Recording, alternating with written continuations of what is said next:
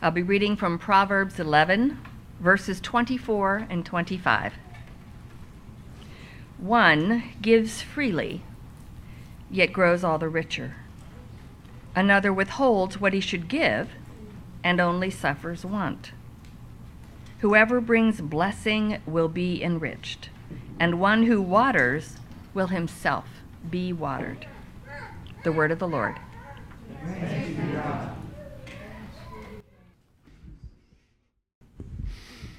Proverbs 11, verse 24 to 25 says, "One gives freely, yet grows richer." This is quite counterintuitive, isn't it? Another withholds what they should give and only suffers want. Whoever brings blessing will be enriched, and one who waters will themselves be watered.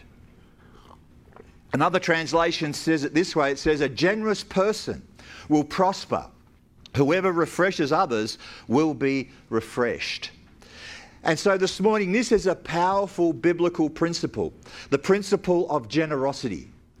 And it is revealed, it reveals the intersection, it reveals the juncture between our finances and our faith. It tests our convictions, that is, the depths of what we believe about God. It tests what we believe about God's plan for our lives and how you and I hold on to God's promises.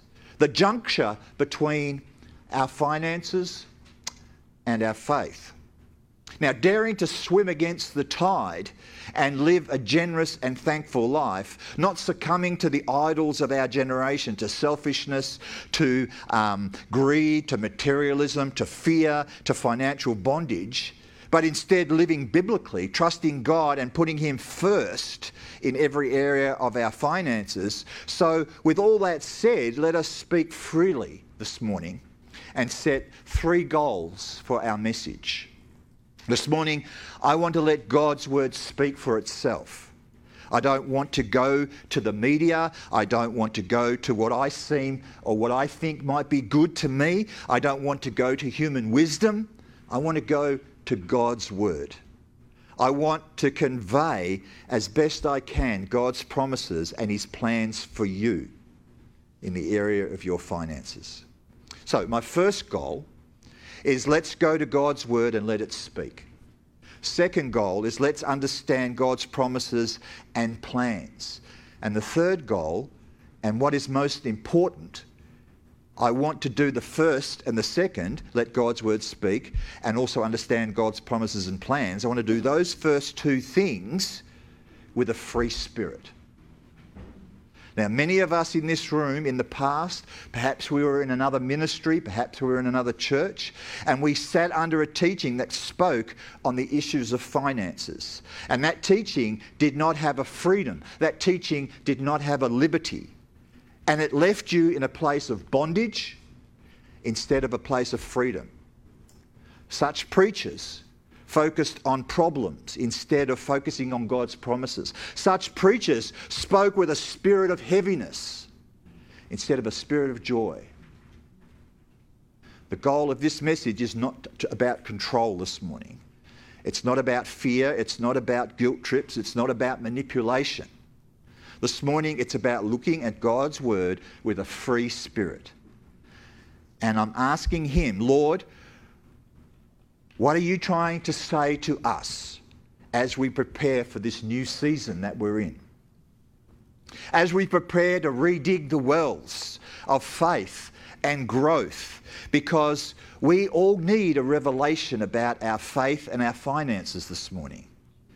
So let's go to God's word. Let's look at 3 principles of a generous life. The first principle is the generous life is a blessed life. At the beginning of the message, I introduced a scripture, Proverbs chapter 11, verse 24 to 25. It says, "One gives freely, yet grows all the richer. Another withholds what they should give and only suffers want. Whoever brings blessing will be enriched, and one who waters will themselves be watered." Like so much of the Word of God, this scripture is counter or contradictory to our modern day culture this morning. This is not how my natural human condition is wired to think, that giving freely equates to gaining more. In our natural humanity, giving seems like a minus, doesn't it? Giving seems like a subtraction. And yet heaven tells us that it's a plus. Giving freely and gaining more. That's the opposite to how our minds work. Also, it's opposite to how our minds think. In the second part of the statement, it says, another withholds what they should give and only suffers want. So you can hold back where it's all about me, where it's all about my stuff, and lose. You can give and gain, or you can hold back, and in the end, you lose. Why is this the case? Because it's not just about what we give, but why we give and the way we give. Anyone will know this is true this morning if you've ever received a lousy gift. Who's received a lousy gift? Huh? Someone re-gifted you something that they gave you 5 years ago and they didn't remember? Yeah? Or a lousy attitude from somebody who gave you that gift. Because it's not just about what they gave. Or maybe you received a gift that was very clearly manipulative in nature. The gift on its own might have been outstanding, but the why behind the gift was terrible. It's not just about what we give, it's about how we give it. The Bible says God loves a tight-fisted giver. Hang on, let me say it. God loves a mean-spirited giver. God loves that. You all should have your Bibles with you, and you can pick me up on this stuff. God loves a cheap giver. What does it say? Cheerful giver. God loves a cheerful giver. Our scripture says one person gives freely. That's the spirit that they gave with. That's how they gave. And the scripture says they gained even more. The flip side to the scripture talks about withholding unduly. Now, let me pause here. I'm not advocating giving everything away and having nothing. No, that's not what the scripture says, because the word, or the key word in the scripture from Proverbs says, it talks about unduly. It says, others withhold what is due. In the King James Version of the Bible, it says, there is one who withholds more than is right, which implies that there is an amount that is right. So the scripture is not advocating completely emptying out your wallet or your purse and giving everything away. The Bible is talking about a spirit that withholds, a spirit that is penny pinching, a spirit that is cheap, a spirit that withholds when it is not right. And so the next part of the text is outstanding. It says, refreshing others causes refreshment to come back into your lives. Whoever refreshes others will be refreshed. This is so true. Have you ever been in a situation where you're in a weird place and you're feeling emotional and you're going through a problem and an opportunity crosses your path and you take it, an opportunity to serve, an opportunity to give, an opportunity to be generous and to focus on somebody else. And then you realise your spirit has been lifted. Why is that? Because the Bible is right, beloved. Whoever refreshes others will be refreshed. The generous life is refreshed and abundantly blessed. Let's look at a few verses and their reference to generosity this morning. 2 Corinthians chapter 9, verses 6 to 11. Remember this, whoever sows sparingly will also reap sparingly. This is like the same spirit of our text from Proverbs, withholding more than is right. And whoever sows generously will also reap generously. Each of you should give what you have decided in your heart to give, not reluctantly or under compulsion, There's that same theme coming through, this theme, this spirit of freedom. You have freely received, so freely give. For God loves a cheerful giver, and God is able to bless you abundantly, so that in all things, at all times, having all you need, you will abound in every good work. And it is written, they have freely scattered their gifts to the poor. Their righteousness endures forever. Now, he who supplies. When having scattered this morning, having been generous, having lived that free spirit, Paul says, now he who supplies seed to the sower and bread for food will also supply and increase your store of seed and will enlarge the harvest of your righteousness. You will be enriched in every way so that you can be generous on every occasion. I don't think we can separate out the reference to generosity from the promises from God's promises for our life. We can't separate the two out. They're connected. It's not just about what we want God to do for us. These scriptures show us how to unlock God's blessing in our lives and in the lives of others and in the life of our church as well. You will be enriched in every way so that you can be generous on every occasion. And through us, your generosity will result in thanksgiving to God. Generosity is from the heart, beloved.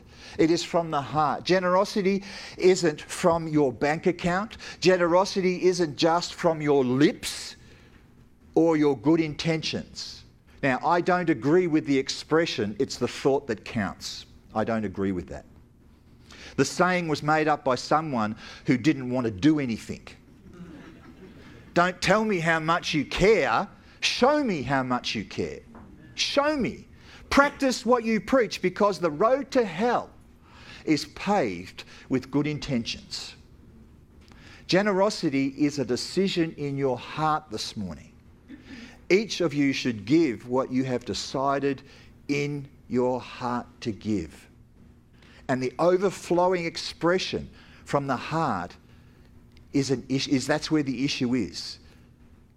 From the heart is the issue. God loves a cheerful giver. It's the heart at work again. The heart decides what to give. The heart affects our face when we give. Because, you know, the person where every dollar squeaks when it comes out their purse is not going to be smiling, are they? Because we need to be cheerful givers. The heart decides what to give. It's not the budget. It's not a budget thing. It's not a timing thing. It's not a lifestyle thing. It's not a cultural thing. It's the heart. Jesus said it this way. He says, for where your treasure is, your heart will be also. There's connective tissue between the wallet and the heart. Generosity is a heart issue, and it begins with remembering what our blessing is for. So, there are some very important words in 2 Corinthians 9, 6 to 11 that we just passed over. There is a phrase that is used twice. The phrase is so that. It shows us what our blessing is for in verse 8 and in verse 11. Verse 8 says, and God is able to bless you abundantly, comma, so that. What's the blessing for? This is where we get it all wrong, don't we? We just love that little soundbite, don't we? God is able to bless you abundantly, and we're done. We get the fridge magnet, don't we? We get the bumper sticker. We get the T-shirt. And we get the Christian coffee mug. But the end of the sentence is, so that in all things, at all times, having all that you need, you will abound in every good work. That is the so that. The so that is not just your needs being met this morning, beloved, even though that is God's plan. But it is so that you can abound in every good work, and not be tight-fisted, and not be cheap, and not be withholding what is not right. And in case you missed it, or you didn't get it, it's repeated again in verse 11. You will be enriched. God bless us. You will be enriched in every way so that you can be generous on every occasion, and through us your generosity will result in thanksgiving to God. There is a so that this morning. Beloved, I want to see God work in our lives. I want to see breakthroughs in blessings. I want to see the power of debt broken in your life, the spiritual debt broken, emotional debt broken, financial debt broken. I want to see your friends and your loved ones come to the Lord, and for you to live in a place where your needs are being met and you're able to be generous. But there is a so that. And it's not there for your comfort. The so that is not there so that you can have a fat bank account and the material things of this world. Psalm 37, 25 to 27 says, I was young and now I'm old, yet I have never seen the righteous forsaken or their children begging for bread. They are always generous and lend freely. Their children will be blessed or be a blessing. Turn from evil and do good. Then you will dwell in the land forever. The generous life is a blessed life. The thankful life is a blessed life. Proverbs 22 verses 8 to 9 says, He who sows iniquity will reap sorrow, and the rod of his anger will fail. What's the opposite to that life principle? He who has a generous eye will be blessed, for he gives of his bread to the poor. So a good question to ask yourself this morning, right now, is do you have a generous eye? It's an interesting thought. Do you have a generous eye in the way that you live your life? In other words, do you see the world through a lens of generosity? Do you have a generous eye this morning? The generous eye is blessed because they see the world through a perspective of generosity, looking for opportunities to live out a generous life. Do you see possibilities or do you see problems? For the person looking for reasons not to give, there is always a reason, isn't there? There's always, there will always be some upgrade to our technology. There will always be some bill that hasn't been paid. There will always be something in the world that is more important. The generous person finds opportunities. You could say they almost create the opportunities to be a blessing.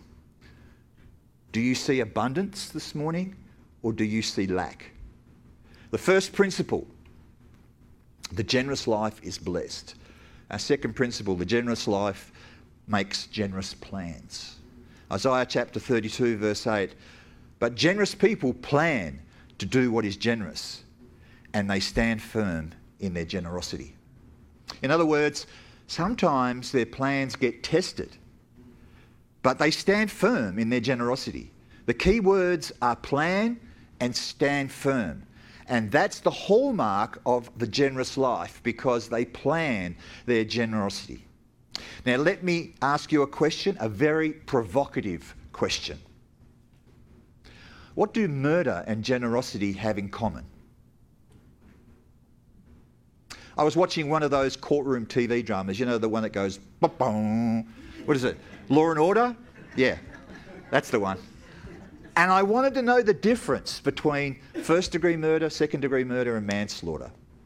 And when I looked it up, the difference is really around intent. So a broad brush explanation would present something like this. Manslaughter is, I accidentally killed someone. Second-degree murder is, I meant to hurt them, but I accidentally killed them instead. First-degree murder is, I premeditated. I planned to kill that person. Now, there's a difference reflected in each one of those. The key is, Was it premeditated? Was it unintentional? Or was it just the heat of the moment? Now, that's enough talk about that in church this morning. Let's talk about generosity again. And I want to use that provocative illustration because the choir's just told me what it's about. My question is your generosity unintentional? Is your generosity heat of the moment? Or is your generosity premeditated? I truly believe that if you and I want to live a true, generous Christian life, we should be able to be convicted of first-degree premeditated generosity. Amen? There should be a watertight case against us. Not generous manslaughter. Oh, I didn't mean to do that. I accidentally blessed somebody and gave them too much money. Sorry, that was unintentional. It shouldn't be just the heat of the moment generosity. Wow, Pastor, that was a great sermon on giving. Okay, I'll give you some money. Or I saw the need and I was moved and I did something about it. Second degree generosity is not bad, okay? I'm not knocking it. If you're about to pull out your purse now or your checkbook, that's okay. All right? But I'm challenging you all to first degree generosity. Intentional. Conniving. Premeditated. You scheme your generosity. Not random acts of kindness, but full-on, premeditated, intentional, first-degree generosity, the real thing. Here's a thought I want you to ponder. How does God's kindness look? Is it haphazard? Is it accidental? Is it capricious? Or is it planned and premeditated? Jeremiah 29 verse 11, for I know the plans I have for you, declares the Lord. Plans to prosper you. Guilty as charged. Premeditated generosity. Not to harm you. Plans to give you hope and a future. First degree generosity is planned. God cooks up opportunities to be generous towards you and I. My prayer is that we would do more of that ourselves and in our own lives. Let me talk to you about King David from First. Plane has landed in San Francisco. I just got a note. She said she'd do that. First Chronicles chapter 29, King David is handing off the kingdom because he knows his time is almost done. And he sees a changing of the guard. He sees change coming, yeah? He's had an incredible life. There's been some ups and downs. He's been a man after God's own heart. And he has it in his heart to build a temple for the Lord. And the Lord agrees. But because David has too much blood on his hands, God tells David that he's passing that responsibility to his son Solomon. So David takes an opportunity to make generous plans because that's what generous hearts do, don't they? First Chronicles chapter 29 verses 1 to 2, it says, Then King David said to the whole assembly, My son Solomon, the one whom God has chosen, is young and inexperienced. The task is great because this palatial structure is not of man but of the Lord God. With all my resources I have provided for the temple of my God.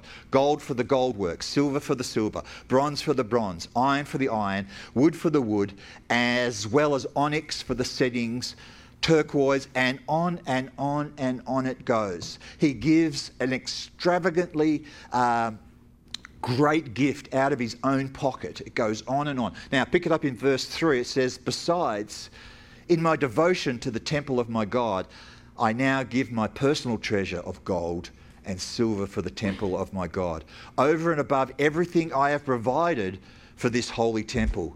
And then David lists the amount, and there's some serious tonnage in what he gives. Tonnage. Then we pick it up in verse 5. It says, Now, who is willing to consecrate themselves to the Lord today, then the leaders of the families, the officials of the tribes of Israel, the commanders of thousands, the commanders of hundreds, and the officials in charge of the king's works gave willingly. And then it goes on to list what they willingly gave. So let's pick it up in verse 8. Anyone who has precious stones gave them to the treasury.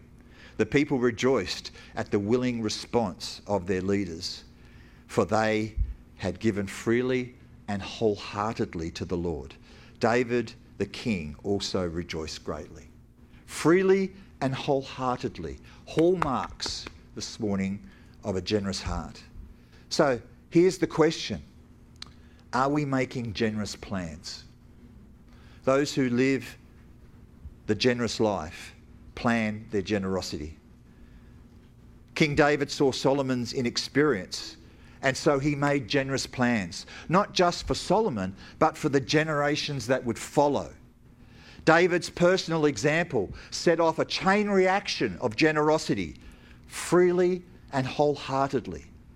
So let's expand that question this morning. Are you and I making our plans for the future, for our family, for our walk with God? How are we making plans for generosity? How are we making plans together for Holy Spirit Anglican Church? Not just now, not just for 2023, but plans for generations should the Lord tarry. That's how King David lived. His generosity set up generations to come. Generous people plan to do what is generous.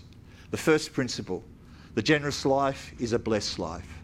The second principle is the generous life makes generous plans. And as we close, the third principle, the generous life, remembers where the blessings come from.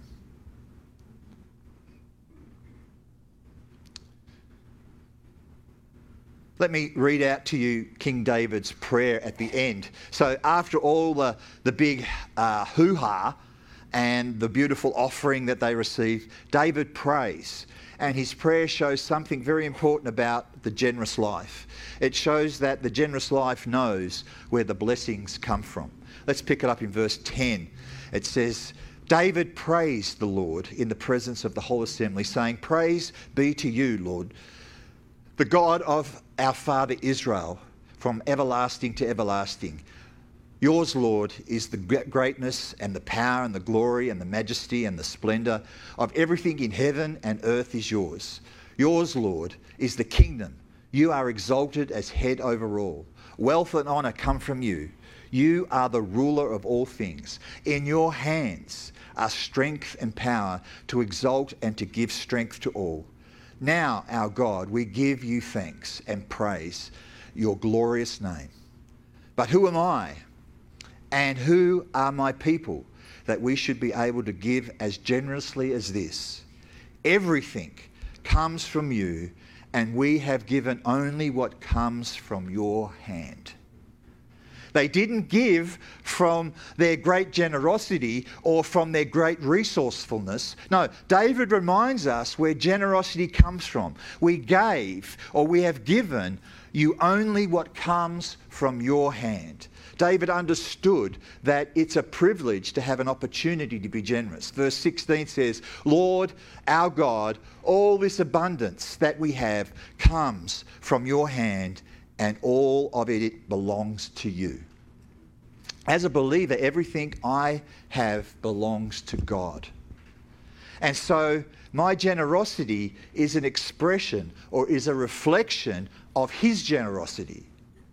When I am generous, I just don't reflect my own nature, but the nature God is working through me. Now, if I gave you my wallet and you then gave my money away, then we would both have an opportunity to be generous. But it might seem a little off if you forget whose wallet it was and you say, how generous am I with Neil's money? We laugh, but We do that with God's things, don't we? God has given us his wallet, and we have an opportunity to be generous. Remember, the only reason why you and I have anything to be generous with in the first place is because he gave it to us first. As the worship team gather and the keyboard plays softly, Matthew chapter 10, verses 7 to 8, Jesus says, "As you go, proclaim this message. The kingdom of heaven has come near. Heal those who are ill, raise the dead, cleanse those who have leprosy, drive out demons. Freely you have received, freely give." The generous life remembers where our blessings come from, because generosity is the most natural response in all of life to a generous God. To a God who first gave towards us generously is a natural response. One last scripture as we pray together. 1 Timothy chapter 6, verse 17 to 19. "Command those who are rich in this present world not to be arrogant or to put their hope in wealth, which is so uncertain, but to put their hope in God, who richly provides for us everything for our enjoyment. Command them to do good, to be rich in good deeds, and to be generous and willing to share. In this way, they will lay up treasure for themselves in a firm foundation for the coming age, so that they may take hold of the life that is truly life." My prayer over the course of this week, as we've talked with a spirit of freedom and looked at God's word, his plans and his promises, is that we would put our trust back in him with our finances and not in anything else. And that in a generous, in a life of generosity and a life of honouring him, and in a right revelation of Scripture, that we would apprehend a life that is truly thankful. Please pray with me. Holy God, I thank you for all the great examples of generosity that have graced my life. Whether rich or poor, these conduits of grace have taught me that I too can be more like you in this way. Bless my heart and trust and faith as I seek to be more generous with others, in my grace, in my forgiveness, in my finances, in my encouragement, and in my time. And I pray all this in the most powerful and awesome name of Jesus. And all God's people said, Amen.